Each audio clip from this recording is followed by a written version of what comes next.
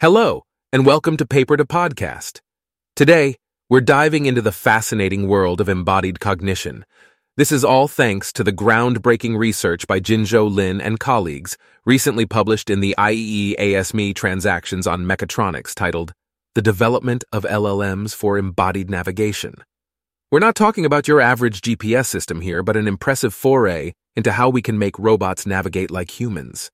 Imagine a world where your Roomba doesn't just bounce off walls, but navigates your living room like a seasoned ballet dancer, or a self-driving car that can navigate a hectic cityscape with the finesse of a New York taxi driver.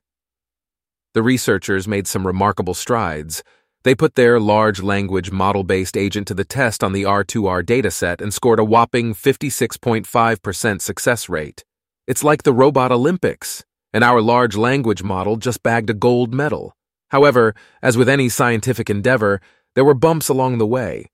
The primary hiccup is the disconnect between large language models and the physical world, mostly because they've been spoiled by text-based data sets. It's like asking a bookworm to suddenly become a professional football player. The researchers used a veritable smorgasbord of methods and techniques like long short-term memory, convolutional neural networks, contrastive language image pre-training, and attention mechanisms.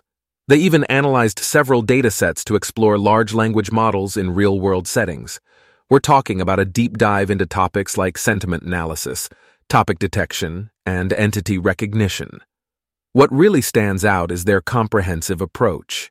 They didn't just focus on the technical aspects, but also assessed the societal implications. They used a diverse range of methodologies, including machine learning, reinforcement learning, and evolutionary algorithms. The potential applications of this research are mind-blowing. Large language models could improve artificial intelligence systems, making them more versatile and accurate. They could play a significant role in robotics, leading to the creation of more intelligent and flexible robots. In the world of embodied intelligence, they could simulate intelligent behavior in agents interacting with their environment. However, there are limitations. Collecting and annotating large datasets can be as painstaking as assembling a jigsaw puzzle. The complexity of understanding and generating natural language in various contexts is another challenge, akin to learning several languages at once. But hey, who said revolutionizing navigation with large language models would be a walk in the park? So there you have it, folks, a roller coaster ride through the world of large language models and their applications in embodied intelligence. It's like we've just taken a peek into the future, and it's looking pretty exciting.